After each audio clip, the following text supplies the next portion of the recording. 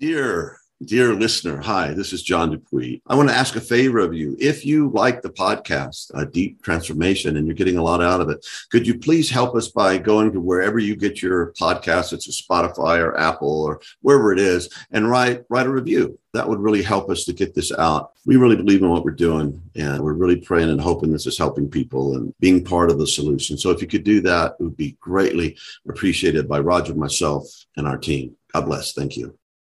In part 2 of our dialogue, Ramphele moves to a global perspective, applying the lessons of overcoming apartheid to overcoming our contemporary global challenges. She talks about the importance of seeing ourselves as part of the web of life, of holding and applying our values in all aspects of our lives, and of recognizing that we are wired to care and be compassionate and need to live these values if we are to live fulfilling, contributory lives. Finally, she speaks to the necessity of finding narratives of hope that we can share in these troubled times. Welcome to Deep Transformation, Self, Society, Spirit, life-enhancing, paradigm-rattling conversations with cutting-edge thinkers, contemplatives, and activists with Dr. Roger Walsh and John Dupuy. Join us in the evolutionary fast lane as we take a deep dive into transformational practice, peak experience, profound understanding, powerful contribution.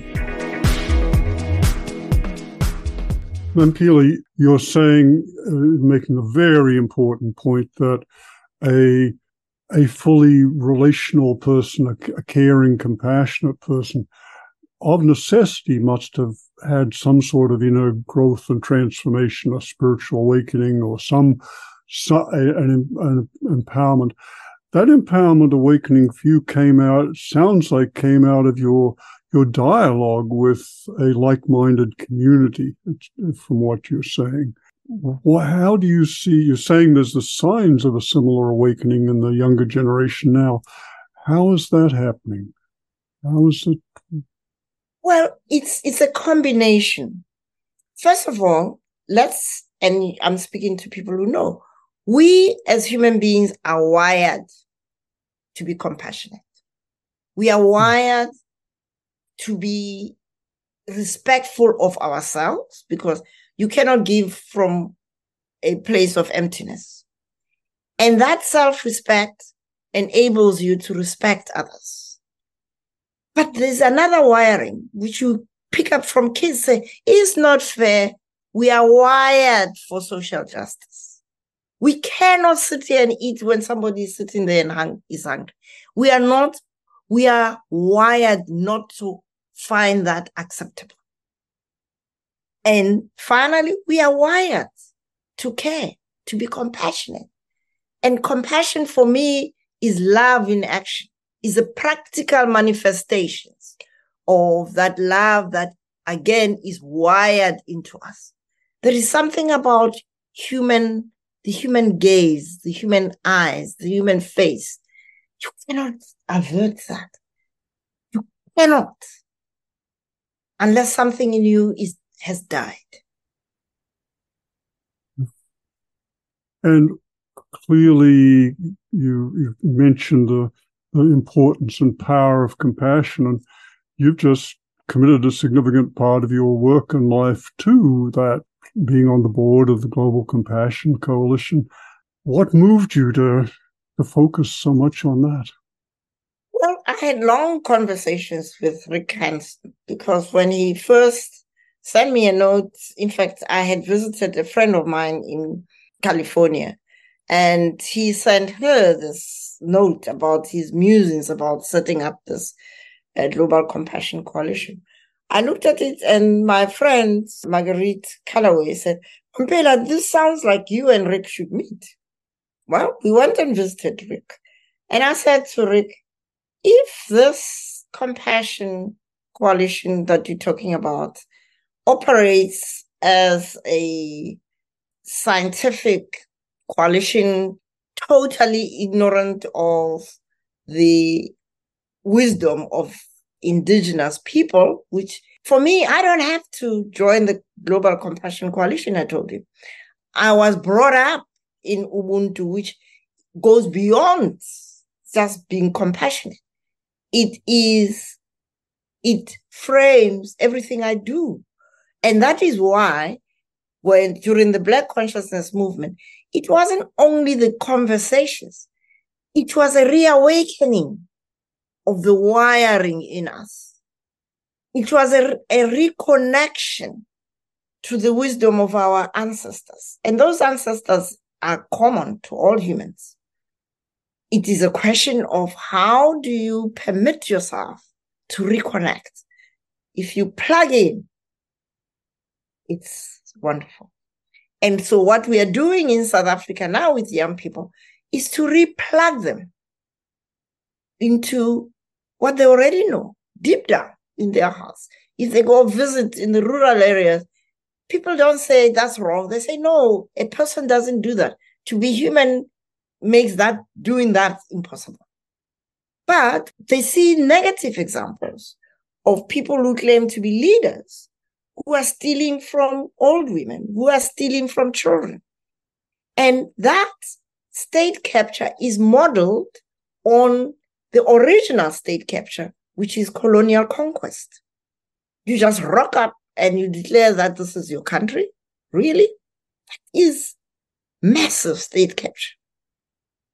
Yeah, it seems that the two principles, maybe a starting place for this, is respect and dignity for all creatures, whether they're zebras or white people or black people or birds or all creatures. Our ancestors said the oceans were alive. They had their own consciousness. Respect and dignity, if that becomes how we make our decisions and rule our lives from our center, and then the other things, the specific policies that we need to do will be much wiser and much more doable, because everyone involved will be treated with respect and dignity. And that is a world that you can begin to let go a little bit of your resistance and your fear of things being different, I think. Absolutely. Because what drives me at the age of 76 is the same thing that drove me at the age of 19, which is connecting the dots that if I'm human and I've been brought up with these values of Ubuntu, I cannot just sit here and recite them. I have to practice them in everything I do. So one of the decisions we took as young activists was the personal, the professional, and the political have to be governed by the same value system. So the ethics of human dignity and respect and fairness and social justice cannot be put aside because you are making money. The way we conduct our professional lives or our businesses has to be framed by the same value system. When we do that, then we can have this well-being economics, this ecological, civilizational approach to everything we do. Let's say that your ideas are incredibly powerful, but when you speak, at least to me, there's a transmission of something that goes beyond words. And it must be the way that you've led your life and what you've dedicated your life to. But there's a very, very powerful thing going on here with me. And I just want to acknowledge that. And Heidi, our kind of honcho who keeps us in line for this podcast, she mentioned that we wanted to ask a question. And it's a good question. It's a two-part question.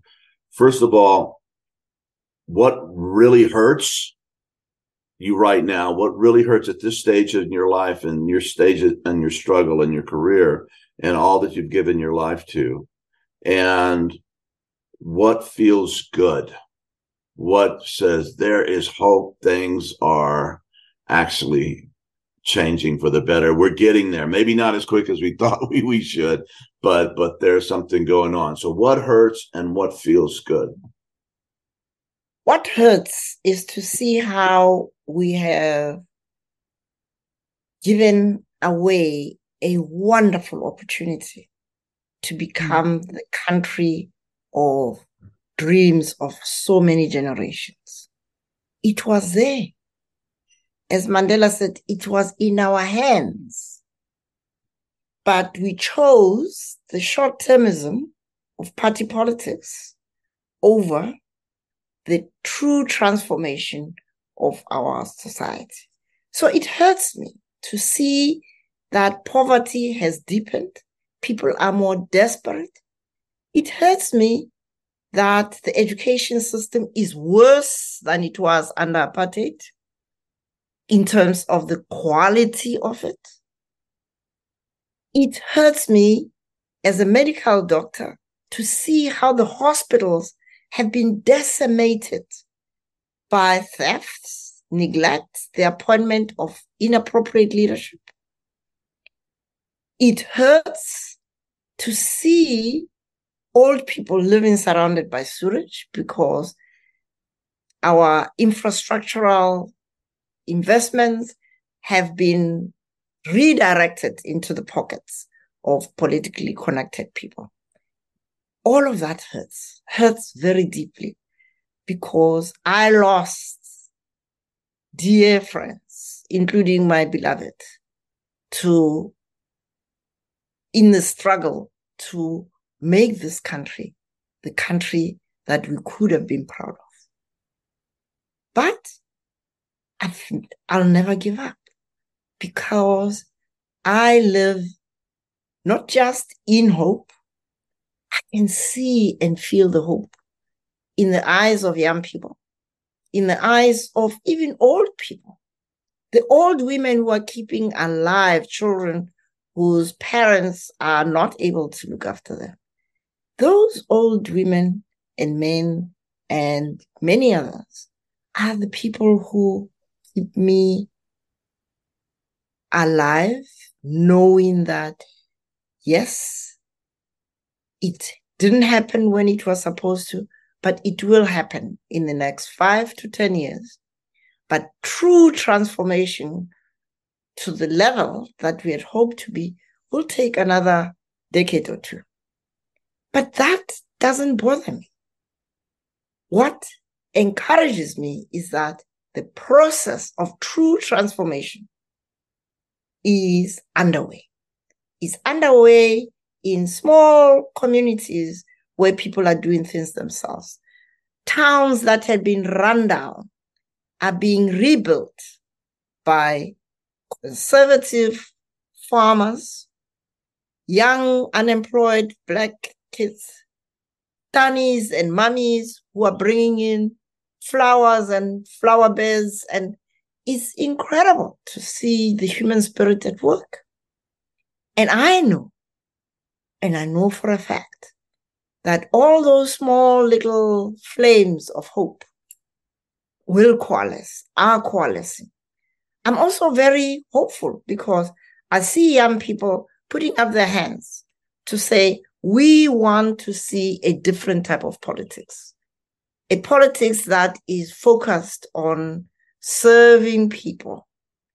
As the preamble of our Constitution says, we the people we commit to healing the wounds that are the ones that are stopping us from becoming who we truly can become. Those young people are determined. And my role, I'm just a 76-year-old supporting club, cheerleader, and will be so until my maker calls me. Yeah. And you've been quite a cheerleader. And one of the books of yours that I've been reading is Conversations with My Sons and Daughters, in which you basically try to communicate both the spirit that you're demonstrating here and the spirit of your life and the animation and ideals of your life.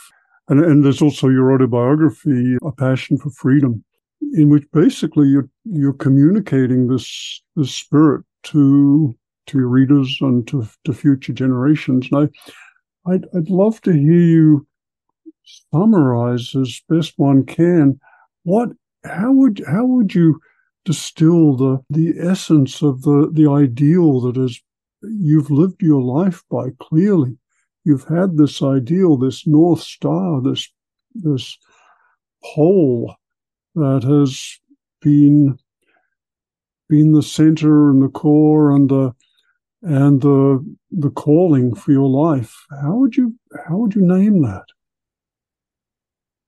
I would simply say I am living the ethics, the principles, and the compassion that's embedded in what it means to be human. And I have tapped into my village education of Ubuntu. This is what it means to be human. And if that philosophical orientation is allowed to infuse one's personal life, infuse one's professional life, infuse one's engagement with politics, we would have no crime, no thug running for presidency. And if they do, they will be held to account. In the village, if you do something, no one runs around killing you or whatever. They just call you and make you sit down and account. What do you think you're doing? You cut down a tree without everybody agreeing that this is a tree to be cut for whatever reason. Account.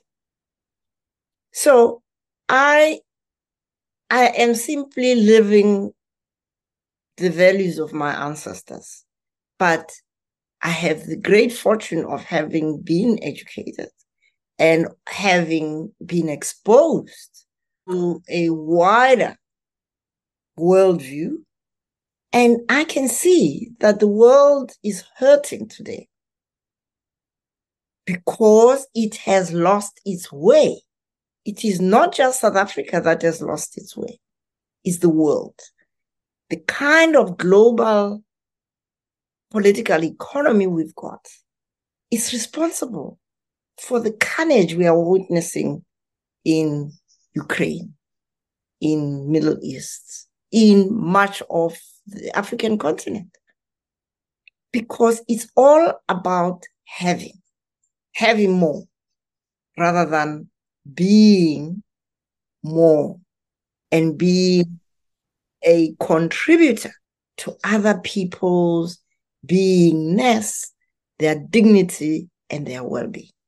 That's such a beautiful distinction, those last couple of sentences, the trap of wanting to have more instead of to be more. And the advertisers are so fond of telling us we can have it all, but what they don't tell us is that having it all isn't enough. And you can be very unhappy while you have an awful lot. And we in this country, we have a so-called banana republic with enormously unequal distribution of wealth, but the privilege of working with, even treating some people with great wealth and seeing that, it can be associated with deep pain and pathology and lack, etc. You live out of a very positive view of human nature. And yet one of the great challenges is that for many people, perhaps the majority of people, the view of human nature, which is prevalent in the world today, is kind of a very shallow one, derived in part from science. For some people, we're just, the result of random selection of genes. There's no community or forebear transmission of a deeper view of human nature, of our possibilities, let alone a spiritual view. There's a clash of understanding of what it is to be human. Yeah. Well, it is also choice, because if you choose to live up to who we are wired to be, you are assuming responsibility, not just for yourself, but for others, your family, your community, wider society, and the entire web of life. Yes. And so it isn't as if I'm privileged to be able to tap into my ancestral roots. I choose to do so. Okay. And all of you are Africans at the core. That's right. But you've killed off your African ancestral roots because they're inconvenient. You wouldn't have been able to enslave those African people whom you took up from across the Atlantic if you recognize them as part of your family. And so you've got to come to grips with the need to acknowledge that it isn't that people like me are kind of special. No, people like me are fortunate to have been at the right place at the right time to get the reinforcement. But you did the right thing also. You could have been in the right place at the right time and not done what you did. So you get some credit there for being brave and being honest and being an agent of transformation. It's a big deal. Absolutely. But I believe that the fact that we were born at the time that we were, yes, a great deal. That there was a global movement, anti-establishment movement, that helped us to reframe who we could become.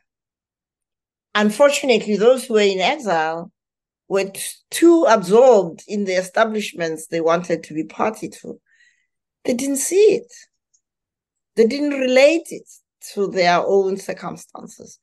Those of us who were inside the country had no choice but to do so because it was hurting to be told that you are a non-white, you're a non-European, and to be kicked in the butt. Mamphela, I'm on another kind of a more personal question, but let me just say over the last couple of years, I've been going through a very dark period in my life. You know, I've never talked about it on the podcast, but deep existential pain and darkness. And I'm very empathic, and that can be a blessing or a curse, but it was really bringing me down. And in the last, I don't know, 6 weeks or so, it's kind of been lifting. And talking to you is a big deal too, because I'm getting a lot of hope. You're 10 years older than me, and you're right there. You're right there in that transformational zone where I want to live my life. Is there a practice that you do personally to keep you from being overwhelmed by all the negatives and all the pain and all the suffering that we're confronted with? And if so, is there a practice that generally a practice that you would recommend for others or young people? How do you stay centered? How do you stay on the mark? How do you stay becoming what you're meant to be and not just getting a bunch of stuff, that you want? How do you do that? Well, talking of being overwhelmed, I was overwhelmed when Steve was murdered in 1977. But how I dealt with that loss is to immerse myself physically in work. So by the time I finished work, I just collapsed and slept. But that was okay for as long as I was in that pressure cooker. When I was released from the banning order and I came to Cape Town, now I couldn't immerse myself. I still had this problem that every year for 10 years, I would relive Steve's death every September. And I was helped by Desmond Tutu, who referred me to the then retired dean of St. George's Cathedral, the Anglican Church. And he was a tall, wonderful Welshman. And he listened to me for, I think, almost a year or so. We went through this and I would just relapse.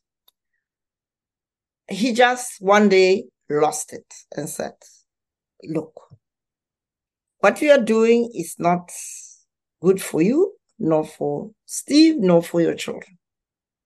And then he says, let me tell you my story. So he told me his story. He was engaged to be married to a woman who was one of the few people who were killed in the London bombing towards the end of the Second World War. He was in South Africa because he was sent here because he was inconsolable. And so, in a sense, that kind of got me to catch a wake up. And he said, you are disappointing Steve in the way you are behaving, because this is not honoring your relationship. And that cured me. So you talk of practice. Yes, it cured me, but when things happen that undermine your source of hope, like when Mandela, after his release, started speaking the language of the 50s, and I could see that we were going off track. I went into what I didn't know at the time, but it was a major depression. And so, again, Father Ted King recommended that I go and stay in Simonstown in the house of my friends, the house on the waterfront near the Simonstown naval base. And this is where I learned, now it's a long way to your question, what practices? He taught me that, Mamphela, just stand here on the veranda and look at the sea. It's moving in and out. The tide comes in and out. It's got nothing to do with you. And it will continue to do so whether you are there or not. And just remember this, that you are but a little atom in a wide expanse of creation. And yet you are cared for.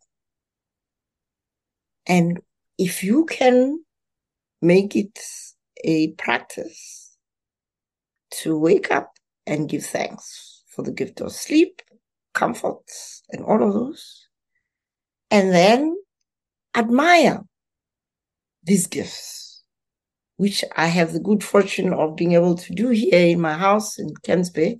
Every morning when I open the curtains, I can see the wonders of creation, and I give thanks. And then to give thanks at the end of the day, because I have a pretty good health status. At 76, I really do. So I have to give thanks for that. But importantly is to be alive to being connected to others. Not just your family to care about, your community, and not just your community, but everybody, including other living beings. Yeah, and the definition of depression could be disconnection. If there were one, that could be it. And Mamphela, I just want to emphasize some of the things you said, because there was several very powerful stories there. I'm just trying to distill some of the elements of what was so transformative for you. And one clearly was wise friends. Having the company of wise friends, elders, really made a difference. Another was being reconnected with nature, and also a sense of both one's relative insignificance in the big picture, and yet having the responsibility of choosing. And the practice of gratitude, so simple, so powerful. I resonate. It sounds like we both have this practice in common. I try to make the first thought of the day, thank you for. And then it's a long list. So sometimes it takes me a while to get out of bed because I have a very fortunate life. But I feel better when I get out of bed. And then connection, the recognition of one's connection to others. And those are so four things stood out for me as very powerful practices and recognitions that really can be so healing and transformative and empowering for all of us. Thank you. Oh, thank you. Yeah, so beautiful. So beautiful. It resonates so much. Oh, let's see. You've perhaps in a way you've answered this question. I'd want to ask what enabled you to, you've been exposed to so much suffering and injustice, both personally and in your society and your work. I had wanted to ask how you managed to keep faith in human nature. But I think in one way you've answered that in terms of your view of human nature. Would that be right? Yes, and also the practical ways in which people I didn't know would reach out to me. My science teacher, for example, when I was finishing high school and my father was dying of cancer of the throat, he just reached out to me, loved the fact that I was good in science, and he said, if you get an A, I'm going to give you some pocket money. And that, incidentally, that pocket money was the only money I had because my mother was a primary school teacher and didn't have money. So the suffering, yes, but it's not only gratitude, but it's recognition that there are so many angels who've walked across my path. He was one.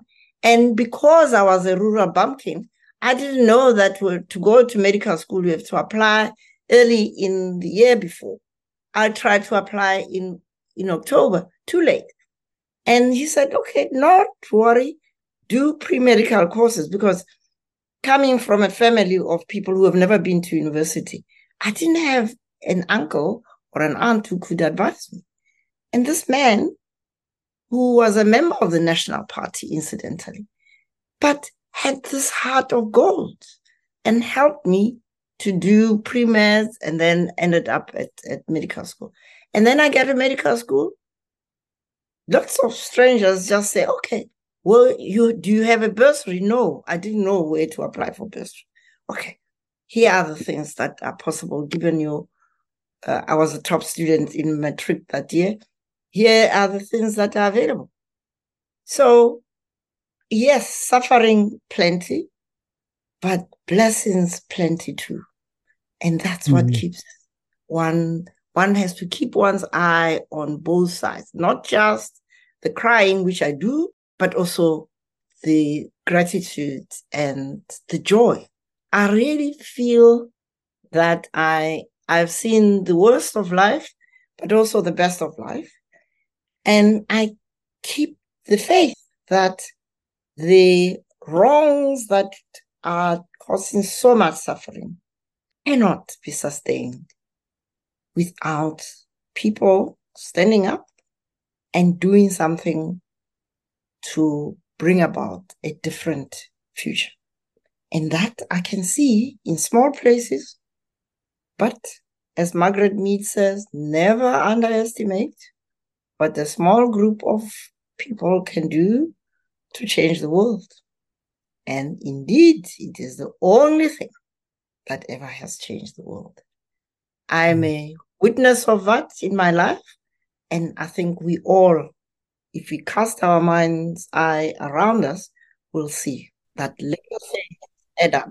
Yeah, your life, clearly, the fact that a group of you, a couple of dozen at university, had this recognition and managed to make some changes happen, which then spread so dramatically. I mean, it's a wonderful example of Margaret Mead's advice. It's just beautiful, just beautiful. I mean, I've been quoting that for years, but I've never had so personal a story of it. So thank you so much. Your emphasis, looking across your life, it seems like the emphasis of your work has shifted in the last decade or more to the global situation. And I wonder if you could speak to that, because you've been a managing director of the World Bank. You're now co-president of the Club of Rome, which is so many of us associate with a deep concern for the global situation. And you're now on the board of the Global Compassion Coalition, all world-spanning organizations and influences. So I'd love to have you speak to that about this kind of transformation, both of your perspective and focus and goals here. Yes, it is about recognition that whatever we do in South Africa, in Africa, is impacted by what happens in the world. But at my age, there is very little I can do in practical terms inside the country because of the hostility of those whose values are at variance with my values. I do not fight them, but I do now and again criticize in ways that they cannot say is disrespectful, and it is based on facts. And so instead of channeling my energies to critiquing a system which is dying anyway, self-destructing, I'm channeling my energies to areas where I can make a difference. And the Club of Rome, the very name is itself needing transformation. But that's history. And although I felt uncomfortable at some stage, but I've embraced that. That's what we have. And when you think about Aurelio Piche, he was a man way ahead of his time in understanding that without the self-liberation of the humans within us, the spirits within us, no real transformation will take place. Because he had sold millions of copies of The Limits to Growth, and there was very little that changed in terms of policy making and structural system of global economics. And so I can make a difference there, not only in taking that work forward, but as an African woman with my background, I can challenge, which I do, my colleagues at the Club of Rome who thought that there is one universal view of life. No, thank you. There are views out there. And the idea that Europe must lead, why? It is the Enlightenment and the Industrial Revolution that led to this global capture by Europe and later America. So we have to admit to recognizing the contributions of other worldviews. And we know today that the remaining ecosystems that are still sustainable are sustained by indigenous people because they have the science, they understand that we are part of the broader ecosystem and the web of life. And it's not like, I love my panda business. It is, life is about being part of an inextricably linked system. And so I have learned a lot from my colleagues at the Club of Rome, but I also believe that they've learned something from me. But importantly, I'm also modeling to young people in Africa that you don't have to be part of international institutions to follow them. You have a very rich heritage as Africans to share that so that we can have a different value system governing this beautiful, complex world we live in. Yeah, and I want to, there's so much in what you've said, Mamphela, and I just want to draw out a couple of things there. One is you're addressing some of the great issues of our time. Of course, there are the global threats to ecology and sustainability and even to maintaining our civilization. But you're also bringing attention to the fact that we're in a time when we really have multiple cultures meeting and needing to both learn to live with and learn from each other in ways we've never had before. And you also emphasized the radical interconnection and interdependence, which is both part of life, but now an inextricable part of our very survival and well-being as a species, a culture, a civilization. So I just want to emphasize what you're saying and also the absolute necessity for managing the great challenges and crises of our time, of which there are so many. Yeah. Before we go, is there anything further you'd like to say? Any other points or things you'd like to emphasize for what is our global community? I think before we began our tech quiz, Vanessa said we are now reaching people in 160 countries. So is there anything else you'd like to say? Yes, my final words are about gratitude for this program. I think it's very important. We still live in little atomized worlds of our own. We need to recognize that we are one human family with one earth. Second, I would like to encourage people to pay attention to not talking about Europe, America, and the rest of the world. It's Europe, America, and most of the world. Okay. The more people learn about what happens in most of the world, the different cultures, the different worldviews, the better.